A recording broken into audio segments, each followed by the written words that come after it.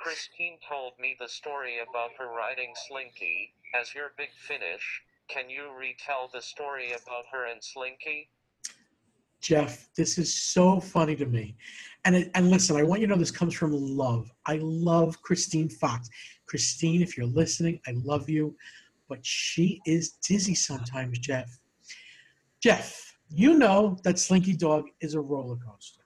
I know it's a roller coaster. As we watched it be built, we knew it was a roller coaster.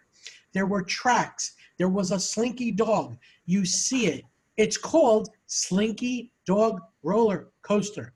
Before you get on the coaster, whether it's day or night, you walk up to it. You see it going around. You see the track. It is plain as your house in front of you if you're opening the front door.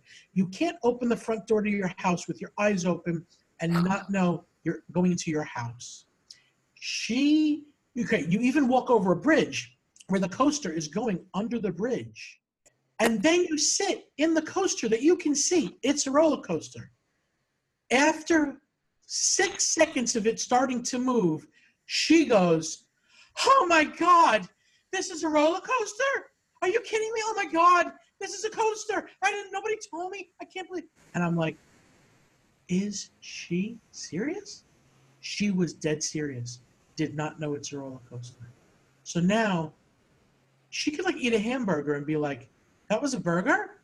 Because how did she not know this was a roller coaster? I almost think she's kidding me, but she's not. She literally did not know. Talk about being oblivious to what's around you.